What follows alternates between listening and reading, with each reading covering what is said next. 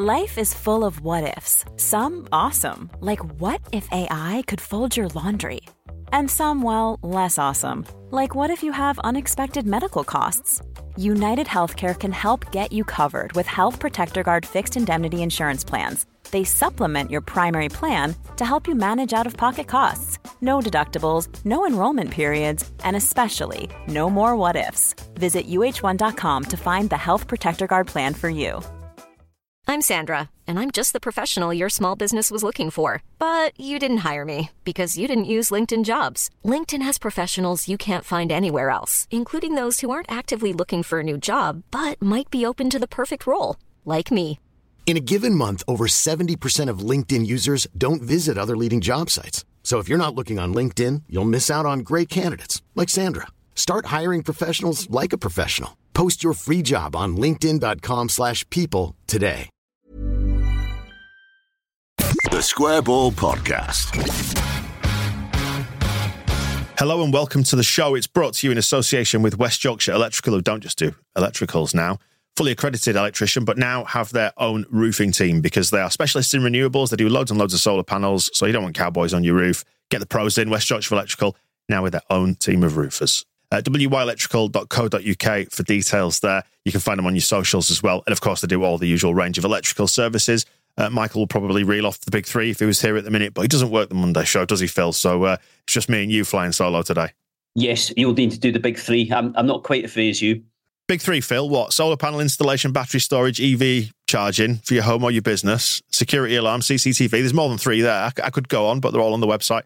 If it's got wires, basically, they will work with it. You've got finance available for work on your home or your business, wyelectrical.co.uk for details. Let's get into it then, shall we? We've got actually a little bit more to review than we think because we had the game on Friday night and we recorded ahead of the transfer deadline. So let's start with the end, which was the victory on Friday night at Bristol.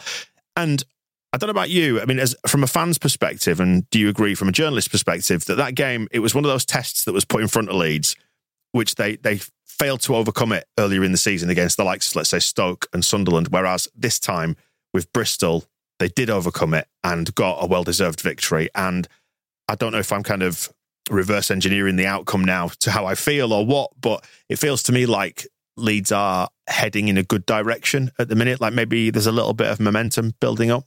Oh, more than a little. That's five straight wins. And I think significantly as well, two of them away from home in games that, on paper at least, were quite similar to a few of the fixtures that they'd lost prior to the turn of the year. And I don't think it is, I don't think we're inventing anything here to say that they've started to find solutions in the sort of games that were becoming problematic for them. Cardiff was obviously far more comfortable than the Bristol City win. But and in no way was it exactly the same game, but there were similarities in the way that Leeds were strong from start to finish, didn't have long spells in the game where they looked like they were in trouble or looked like they were going to give anything away. There was that one chance for Bristol City in the second half, which Melee saved. But Farke was right afterwards when he was saying to us that he was, he looked at that game as one that Leeds should have won by a wider margin. And the way he put it to us was that he was annoyed about the fact that they didn't take more of the chances and they weren't more ruthless, weren't more efficient in front of goal. But I think really deep down, he was absolutely delighted with that result. It was a cold and it was a wet, blustery night at Ashton Gate. They're a very mixed side, Bristol City. They've got mid-table all over them, I think, and you could see that in their performance as well. But I don't think that made it an easy game at all, particularly with the scheduling of it. Important as well, I think, to get that result on the board, given the games that are now coming up and the amount of travelling that Leeds will have to do down to Swansea and Plymouth twice. But all in all, I just think that it is a case of, a team who are now finding solutions in these games. And they were the better side, comfortably, against Bristol City. I didn't feel like the game was going to end in anything other than an away win. And big for Gnonto as well, I think. I'd written at the start of the week after the FA Cup game against Plymouth that he really is the one attacking resource that Farke hasn't been able to tap into properly this season. You could almost say the same of Anthony, but I think the difference with Anthony is that he's on loan from Bournemouth with no permanent option there, so no bigger picture around him. But Gnonto is a player who's on a long contract that Leeds want to extend, and it just hasn't got going for him since the saga of the summer. So that was a big moment, and I think you could see it in his body language, his reaction to the away end, the punch towards the away end, that he needed that, and he knew it was a big moment for him. And if he starts to come out of his shell at this point, in the way that Bamford's come to the fore as well, then it will do this season absolutely no harm. And psychologically, I think being second, even for, a matter of hours, is a big deal. It's a little bit like training for the Olympics, isn't it? You do all your build-up work, and then you want it so you're peaking at the right time. So hopefully Leeds can now peak for the run-in, and maybe we've seen Ipswich going off the boil, and they put in a pretty drab and dismal performance at Preston, particularly in that first half, some woeful defending that suggests maybe they're not at the races at the minute. Yeah. Well, I'm fully aware as well that these things can turn. They definitely can turn. I think that was a pretty damaging result for them on Saturday. And as you say, there'll be concerns about the performance. And I think that will worry McKenna and others at Ipswich more than some of the games they've had recently. When we were chatting about them a couple of podcasts ago, we were sort of making the point that on the one hand, the form had slipped and they weren't winning games at anything like the same rate as they were earlier in the season. But on the other, you couldn't pretend that they'd had anything like an easy fixture list. It'd been Leicester twice, it'd been Norwich at home. They'd obviously had to come to Elland Road. I think if you were being pragmatic about it, it was fair to take that fixture list and say, well, there was likely to be a point in that where points started to spill. But that result, I know Leeds lost at Deepdale themselves, but it was poor by their standards for Ipswich. And in no way is it boiled down to a two-horse race for second place. Ipswich are still close enough, still have played fewer games than Leeds, so could get themselves back into that position quite quickly. But it has felt over the past month, 2 months, that from Leeds' perspective, the real threat to second place is Southampton. That's how it looks.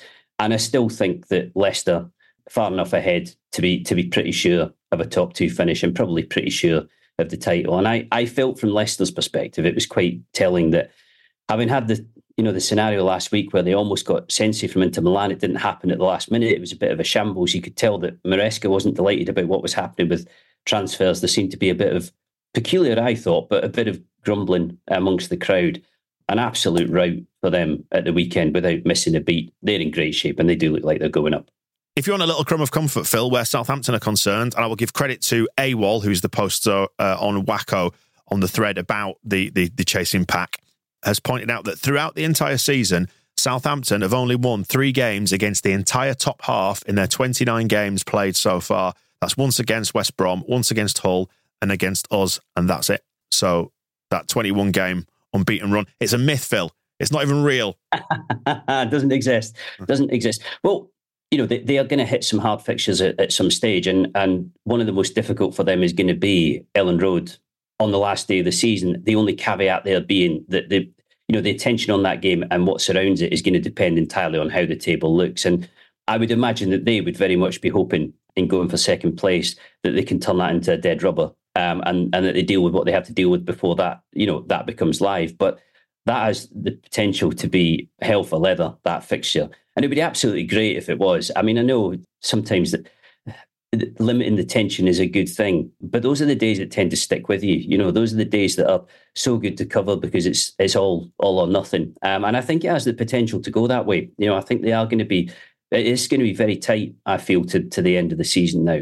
But I think the good thing for Leeds, and Farker has tried, every time we speak to him and every time we ask him about the division, about promotion, even about the transfer window, I sort of asked him last Wednesday, what have you made of what's going on elsewhere? And he just get that kind of stock response of, I haven't really paid a huge amount of attention to it, and what's happening elsewhere, doesn't particularly influence what Leeds need to do in the market. I think the way he put it was that even if you're having 2 or 3 signings at another club, it doesn't make you panic and doesn't make you think, right, we need to do something ourselves. And I think also, not every signing that's being made at a different club would fit into your squad anyway. So to take David Brooks at Southampton, I think that's a great signing for them. And I can see how he would have fitted at Leeds, but I'm not sure how much game time he would have got. I don't think last week you're sitting saying Leeds should have done David Brooks. You're still sitting there saying Leeds need to do a right back. That is the big priority. That is the one position that they need to cover. And it's the position that they have covered. And I think they've done better than cover it in Connor Roberts. I mean, he's been highly proven Championship right back for a long time now. We went to see him before the signing was announced on Thursday. We went down just to do a bit of media with him at Elland Road. And it's hard not to like the cut of his jib. He's clearly got he's clearly got a bit of an attitude, which is great. You know, he's quite a spiky guy. He was talking about how much he likes a scrap on the pitch, how much he likes to get stuck in, how much he enjoys the needle. But you can also just hear him when he says the confidence of somebody who knows the drill in the Championship, has seen it before, has been through, you know, the playoffs with Swansea a couple of times, won the title with Burnley. This is absolutely his, you know, familiar hunting ground. He seemed delighted to be here. He wasn't making much secret about the fact that he'd quite like this to be long term, if it could be at the end of the loan. And I think, you know, from a technical perspective and as a player, I think it's a good signing. But I also think there'll be some real value in having him in the dressing room. Two things then on that stuff you just said, Phil. First of all is that if it does come down to a final day showdown against Southampton, which it'd be a day for the ages, wouldn't it? I don't think that's something to necessarily be scared of, because if you break it down, a day like that is going to come in the season at some point where Leeds need to win to go up, if we are to go up. So whether that is just a home game or an away game, whatever it might be, or whether it's that game against Southampton, whether it's the playoff final, if we're going to go up, a day will come where we have to achieve that. So I think it's nothing to be scared of. It's something we should embrace and potentially look forward to.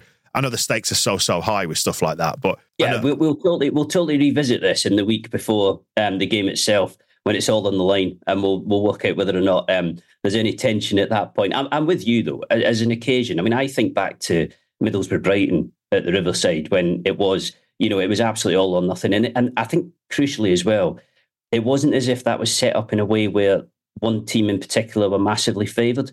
You know, Middlesbrough had the slight edge. Middlesbrough knew exactly what they had to do. But Brighton could easily have gone up that day too. You know, it was 100% all on the line. And it will, from, you know, as a spectacle, it'd be terrific if that's how it ends up. In saying that, I don't think anybody in Leeds is going to be moaning if Leeds have got it wrapped up before that point either. The other point, Phil, was about maybe is there a sweet spot for players? And we saw this very much with, I'm going to drop the B-bomb again, the Bielsa squad, you know, the likes of Luke Ayling, Stuart Dallas, Liam Cooper, and so on and so forth. Is there a sweet spot for players? And I wonder, is this reflected in what was said by Connor Roberts, where they come to Leeds as the biggest club they will ever play for, and they'll find a home here, and they maintain perhaps a level of hunger that drives them forward. And perhaps it's something that can be missing, that hunger when it comes to the sort of the next level up, the next tier up of signings, you know, where they don't really have anything to prove. They've come in on big fees, that kind of thing. You know, we saw the transition towards that type of player not really work at Leeds in the sort of couple of years after we went up. Yeah, well, it's interesting you asked that, because Roberts said to us when we were speaking to him, you know, about the move itself, he was telling us that he'd always wanted to play for Leeds. And there was a long-standing joke in Scottish football about a guy called Mo Johnston who played for Rangers and Hearts and various other clubs. And he had this habit of turning up to every single club he signed for and saying, I've always wanted to play for X, you know, and it became his kind of stock trademark phrase. But Roberts was saying to us, I didn't grow up as a Leeds fan. I've never been a Leeds fan, but I've always wanted to play for this club. And we were like, well, you know, why is that? And he said it's just the appeal. You might remember, he made his first ever Championship appearance at Ellen Road for Middlesbrough. Didn't have a good day that day, I have to say. It wasn't a great day for Gary Monk when Middlesbrough didn't play well and were pretty soundly beaten by Leeds. Did the group not perform, Phil? No, I don't think they did. I don't actually think him picking Roberts that day especially helped his stock at Middlesbrough. It wasn't too long after that Monk ran into trouble there. But Roberts has developed massively. He's a very young player at that point. He's developed hugely since then. And he said he loved the atmosphere when he came and played here. And it just felt like a club that would be a good fit for him. I mean, you know, him talking about liking needle and niggle and liking a scrap. I mean, that to a large degree is what Leeds are about. And he said other players had said to him, you'd fit in there. You know, you'd suit that place because of the way you are, because of your temperament and your personality. But he did also say that, in his view, there is something that is more special about achieving big things with big clubs, you know, clubs that have big reputations, big histories, big fan bases. And that was part of the lure for him. On Friday after the game, it was the first chance we'd had to speak to Farker about that signing in particular. And we got into talking about Roberts being Welsh, you know, and Farker joked himself, almost got the whole of the Wales national team here. But I do think there's something good and positive in that. And I decided to write about it on Friday because I think it's quite relevant. And it goes without saying that Leeds aren't signing any of these players, you know, Ampadu, Rodon, Roberts, because they're Welsh per se. You know, there's nothing unique about Welsh footballers. But the Welsh national team for a long time now has had this tier of players who are amply good enough for the Championship, and clearly are. And it almost makes sense that would be the type of footballer that you would be trying to get hold of if you were wanting to get promoted. And it's also true that these guys are really tight, they're kind of thick as thieves. Roberts, Rodon, Ampadu, Dan James. And that cannot be a bad thing in your dressing room. It's problematic if that sort of thing becomes cliquey, but I don't think that's how it is. I think these are all genuinely good personalities, genuinely good characters. And given how much Farke talks about the right character and that needing to be an aspect of recruitment and the transfer strategy, you can see why he would be going for this crowd, not because they're Welsh specifically, but because they do know each other. They've worked together before, they've worked well together before, and you always need in a dressing room a good solid core that everybody else can orbit around. I was going to say, we've spoken before about like the leadership group, and it's a phrase I know that Jesse Marsh used it, but it was put in place when Bielsa was here, wasn't it? And I know we keep falling back on Bielsa, but it was the last time it works at this level in any sort of serious capacity. There's that core. But it's almost gone. That this is the thing. They've been trimming away at that leadership group to the point where really Liam Cooper is the only one, in an active sense, the only one left. There is still Stuart Dallas, but obviously Dallas has had this injury for a long time. So is around and is involved, but on the footballing front hasn't played for almost 2 years now. So it is having to be replaced by others, and it's a younger core, definitely younger group. Rodon, Ampadu, are earlier in their careers, and likewise Roberts. And it's almost funny looking at Roberts at 28, with the title behind him and a couple of playoff campaigns with Swansea, and thinking that he represents somebody ultra experienced in that dressing room. But it's a fact, because it is a very young dressing room, and there are lots of young players who haven't been through this before. And I do think there will come a stage in the season where it's still about talent, it's still about ability, it's still about the quality of a team, but it is also going to come down to who's got a pair at the crucial moment. And I think they will find in Roberts that they've got a really good competitor, very good right back as well. Although if I'm being fair to Archie Gray, I don't think Archie Gray on Friday was in any way opening the door to Roberts coming into the team. I thought he played really well at Ashton Gate. But that to me is a really good signing, Roberts. I think it is. And I say again, I think it's a really good signing in the position where they had to get somebody. Yeah, just what you were saying there about the leadership group was the point I was kind of angling at before as well, the failure to replace it. And they put in place quite a young group of successors, didn't they, in terms of signings and things like that. And that sort of mid-20s group didn't really exist in order to kind of pick up the mantle from the older players and just have it all as a more sort of gradual continuum rather than just bringing in a load of players that were young and were expected to kind of make things happen. It goes back to what we were saying about Willie Gnonto and his misdeeds this season. He's still a very young man. And I know there are plenty of teenagers in our squad who've not rocked the boat, but, not everybody's the same, are they? And he's made a mistake, and it feels like at least he's trying to atone for that mistake now anyway. The crucial thing in those situations is that if, as Farke did, you decide to bring him back into the fold, you then have to start getting form out of him and performances out of him. And it has been difficult. It's partly been difficult because Somerville and Dan James haven't been making it easy to get into this team in the positions where Gnonto would really like to play. And I think James has had an excellent season, but I think Somerville has been better again. And Somerville, I think, if truth be told, is probably in the position where Gnonto would most like to be playing, would most like to be on the left, certainly on the basis of how it went for him last season. But it has been a case of, opportunities on the right-hand side of the pitch, which I think hasn't seemed to suit him quite so much, but I think it's far more to it than that, isn't there? It just it didn't get going for him this season because of the situation in August and because of the kind of conflict and friction between him and the club was just not a good start. But now that this window is closed, Gnonto knows that he's going to be here until the end of the season at least. He knows that he's got the Euros coming up. You would think there'd be a lot of motivation there to knuckle down, not least the kind of scent of promotion as well, which is a big thing to have on your CV. And certainly Roberts, very proud of the fact that he won the title with Burnley. I think very proud as well of the seasons that he'd had at Swansea when they went really close. But just to touch back on that leadership group, I think Roberts has clearly been here and done it before, so he knows the drill. But I'm starting to look at Rodon and think he looks like a player who's been promoted from this division before. Like his body language and his attitude and the way he's playing, he just looks like he's got it in hand and he knows that he can cope with it.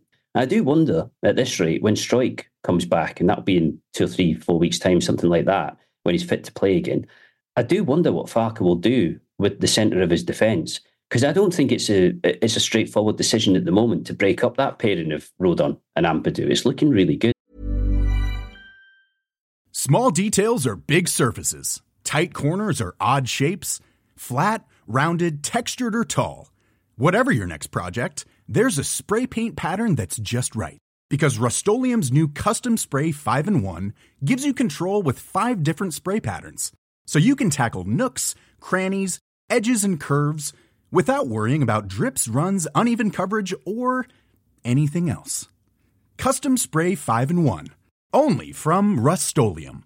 A lot can happen in the next 3 years. Like a chatbot may be your new best friend. But what won't change? Needing health insurance. United Healthcare Tri-Term Medical Plans are available for these changing times. Underwritten by Golden Rule Insurance Company, they offer budget-friendly, flexible coverage for people who are in between jobs or missed open enrollment. The plans last nearly 3 years in some states, with access to a nationwide network of doctors and hospitals. So for whatever tomorrow brings, United Healthcare Tri-Term Medical Plans may be for you. Learn more at uh1.com.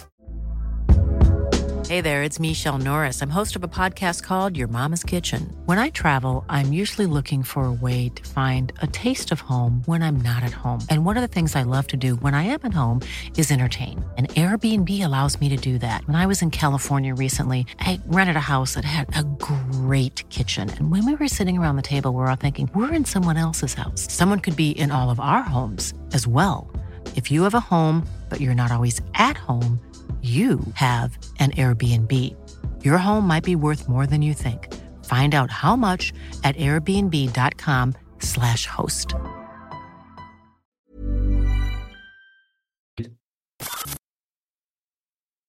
I know we're slaloming all over the place here, Phil, but yeah, just to go back to the Roberts signing, just strikes me as eminently sensible. Like much of the business that we've done this season has just, it's felt obvious. And it's kind of the thing that we were perhaps lacking a little bit with the moonshot signings under Victor Orta. You know, everything Victor Orta did wasn't necessarily bad or good.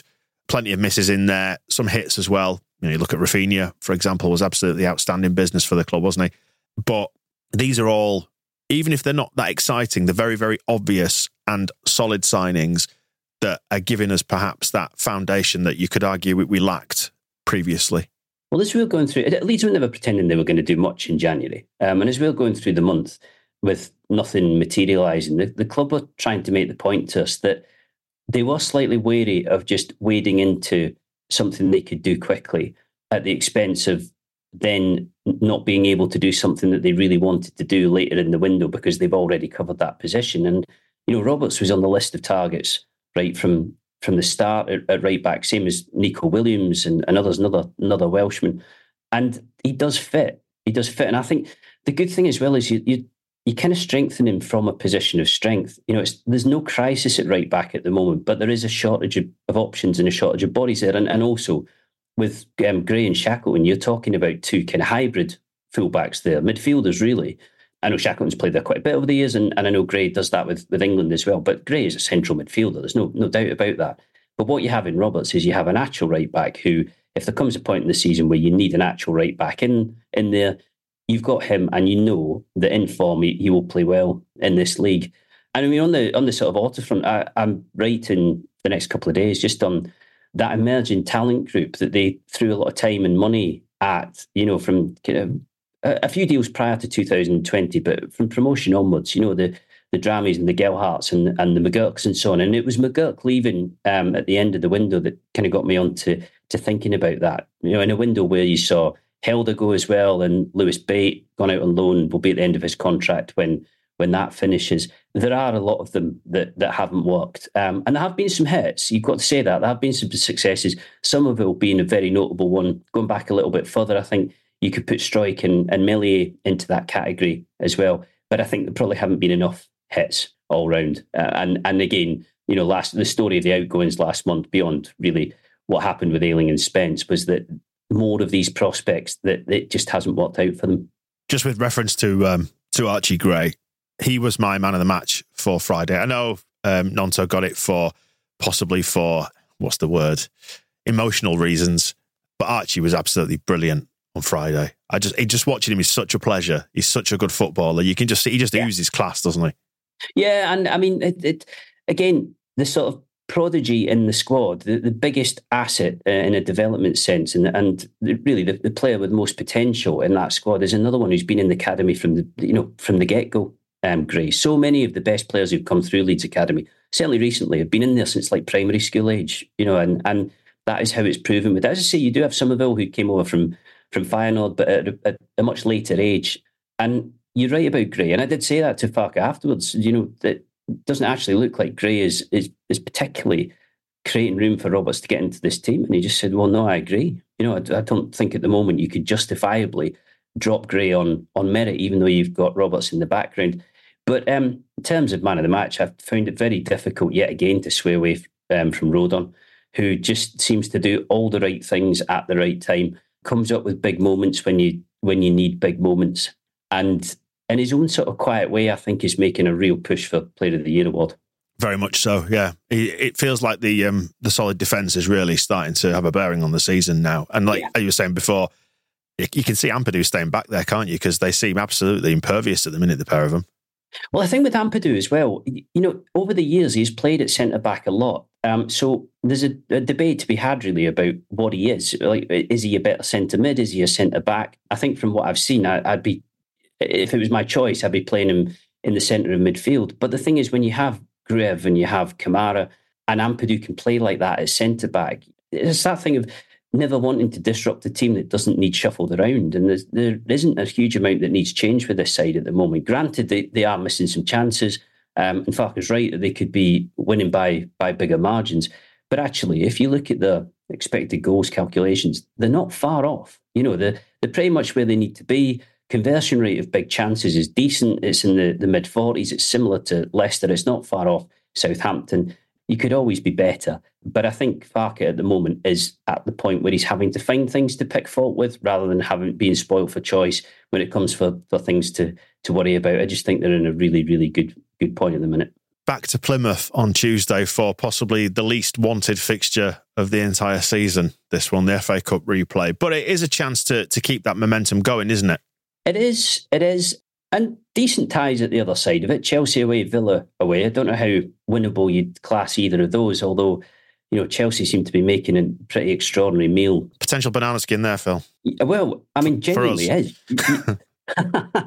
But you would be talking about one of the best sides in the Championship who are very much in the habit of winning, going to a side in the Premier League who, all the gear, no idea. And just seem to sway wildly from one thing to the next, and don't actually seem to be able to put together much in the way of good form at all. The worst of Chelsea's defeats seem to be particularly dreadful, and I would suggest that Villa is likely to be the more difficult game of the two, depending on how it turns out. I think Farke will go. He was saying that Shackleton's likely to miss tomorrow's game. He's ill. We won't have James, he won't have Struijk. It's off the back of a pretty intense game at Bristol City, so you're definitely going to see changes. But I think he'll do what he's done previously in the FA Cup and actually in the League Cup as well. I think he'll make sure that he gives Leeds a chance. But a long trip he could do without, no question. Yeah, and far be it from me to bring in home and away form into things, but Plymouth have been pretty strong at home this season. But is this, being a cup tie, is this a completely different kettle of fish? Yeah, I think it probably is. I think in the periods where Plymouth have been good at Ellen Road, I've been sort of quietly impressed by them. But no doubt at all, I didn't think that there was enough in both the league game and the cup game. And Leeds did edge the league game, but enough in both of them for Leeds to have put the game to bed before Plymouth started to get busy in it. They were probably worth a replay and a draw, I thought, in the first game. But I still think Leeds allowed that to slip to the point where Plymouth got back into it. Yeah, no, you're right. It will be different. There are other priorities. I think it goes without saying this week that if one game had to go wrong for Farke, it can't be Saturday against Rotherham. No. What represents then, well, a question that flows from that, what represents the ideal scenario for Leeds in this cup game on Tuesday, in your opinion? Well, I think since you're down there, you might as well win it. And I say all the time, I can't think of too many occasions where I've thought that it was truly beneficial for Leeds to be out of the FA Cup. I know it limits your schedule and I know it prevents games getting added onto the fixture list. But I think even going back to seasons that have gone well, the correlation between out of the cup and in the cup doesn't always seem to be there. You know, you can apply it if you want, but I'm not sure there's necessarily much to that argument. I don't think it'll do Leeds any harm if they go through. If they happen to get edged out in this game, I don't think that does them any particular damage either. And as I say, the priority as soon as that game finishes will be to get home, get set, and get ready for Rotherham, which, you know, incredibly winnable game at home. And we will speak about that game towards the back end of the week. Speak to you then, Phil, yeah? Thank you. We'll see you in a bit. The Square Ball Podcast.